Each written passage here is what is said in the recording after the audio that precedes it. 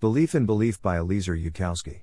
Welcome to the Nonlinear Library, where we use text-to-speech software to convert the best writing from the Rationalist and EA communities into audio. This is Belief in Belief, published by Eliezer Yudkowsky on the AI Alignment Forum.Carl Sagan once told a parable of someone who comes to us and claims, "There's a dragon in my garage." Fascinating. We reply that we wish to see this dragon. Let us set out at once for the garage. But wait, the claimant says to us, it is an invisible dragon. Now, as Sagan points out, this doesn't make the hypothesis unfalsifiable. Perhaps we go to the claimant's garage, and although we see no dragon, we hear heavy breathing from no visible source, footprints mysteriously appear on the ground, and instruments show that something in the garage is consuming oxygen and breathing out carbon dioxide. But now suppose that we say to the claimant, "Okay, we'll visit the garage and see if we can hear heavy breathing," and the claimant quickly says no, it's an inaudible dragon. We propose to measure carbon dioxide in the air, and the claimant says the dragon does not breathe. We propose to toss a bag of flour into the air to see if it outlines an invisible dragon, and the claimant immediately says, the dragon is permeable to flour. Carl Sagan used this parable to illustrate the classic moral that poor hypotheses need to do fast footwork to avoid falsification.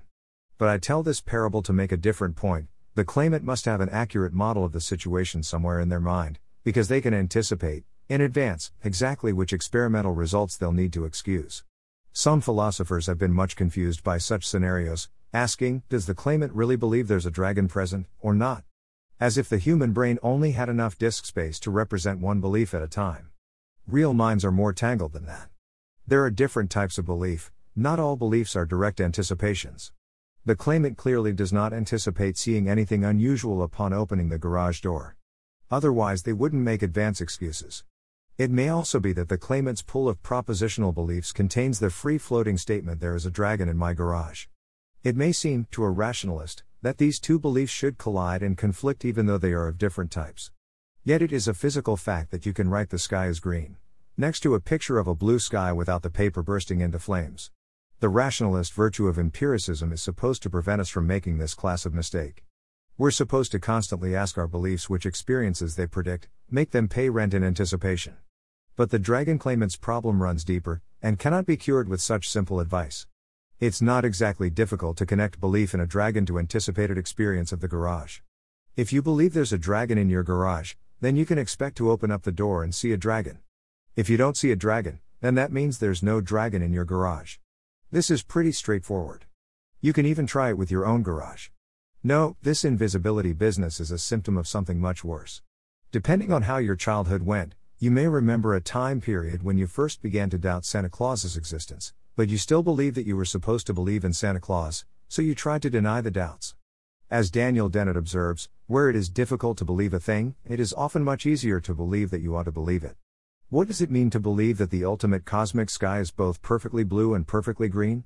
The statement is confusing. It's not even clear what it would mean to believe it. What exactly would be believed, if you believed? You can much more easily believe that it is proper, that it is good and virtuous and beneficial, to believe that the ultimate cosmic sky is both perfectly blue and perfectly green. Dennett calls this belief in belief one. And here things become complicated, as human minds are wont to do. I think even Dennett oversimplifies how this psychology works in practice. For one thing, if you believe in belief, you cannot admit to yourself that you merely believe in belief. What's virtuous is to believe, not to believe in believing, and so if you only believe in belief, instead of believing, you are not virtuous. Nobody will admit to themselves, I don't believe the ultimate cosmic sky is blue and green, but I believe I ought to believe it, not unless they are unusually capable of acknowledging their own lack of virtue. People don't believe in belief, they just believe in belief.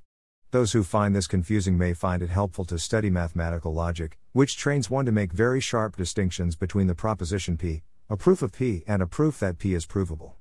There are similarly sharp distinctions between P, wanting P, believing P, wanting to believe P, and believing that you believe P.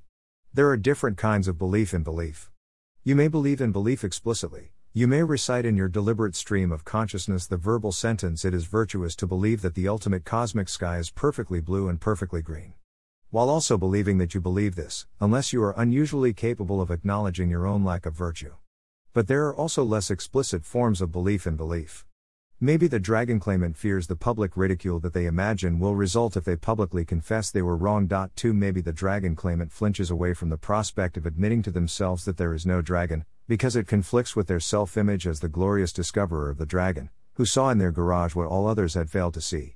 If all our thoughts were deliberate verbal sentences like philosophers manipulate, the human mind would be a great deal easier for humans to understand. Fleeting mental images, unspoken flinches, desires acted upon without acknowledgement, these account for as much of ourselves as words.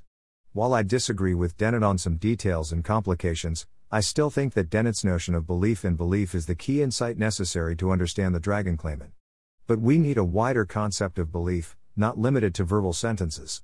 Belief should include unspoken anticipation controllers. Belief in belief should include unspoken cognitive behavior guiders. It is not psychologically realistic to say, the dragon-claimant does not believe there is a dragon in their garage, they believe it is beneficial to believe there is a dragon in their garage. But it is realistic to say the dragon-claimant anticipates as if there is no dragon in their garage, and makes excuses as if they believed in the belief. You can possess an ordinary mental picture of your garage, with no dragons in it, which correctly predicts your experiences on opening the door, and never once think the verbal phrase "there is no dragon in my garage." I even bet it's happened to you, that when you open your garage door or bedroom door or whatever, and expect to see no dragons, no such verbal phrase runs through your mind. And to flinch away from giving up your belief in the dragon, or flinch away from giving up your self-image as a person who believes in the dragon, it is not necessary to explicitly think I want to believe there's a dragon in my garage. It is only necessary to flinch away from the prospect of admitting you don't believe. If someone believes in their belief in the dragon, and also believes in the dragon, the problem is much less severe. They will be willing to stick their neck out on experimental predictions, and perhaps even agree to give up the belief if the experimental prediction is wrong.3. But when someone makes up excuses in advance, it would seem to require that belief and belief have become unsynchronized. 1 Daniel C. Dennett, Breaking the Spell, Religion as a Natural Phenomenon, Penguin 2006. 2 Although, in fact, a rationalist would congratulate them, and others are more likely to ridicule the claimant if they go on claiming there is a dragon in their garage. 3 Although belief in belief can still interfere with this, if the belief itself is not absolutely confident. Thanks for listening. To help us out with the Nonlinear Library or to learn more, please visit nonlinear.org.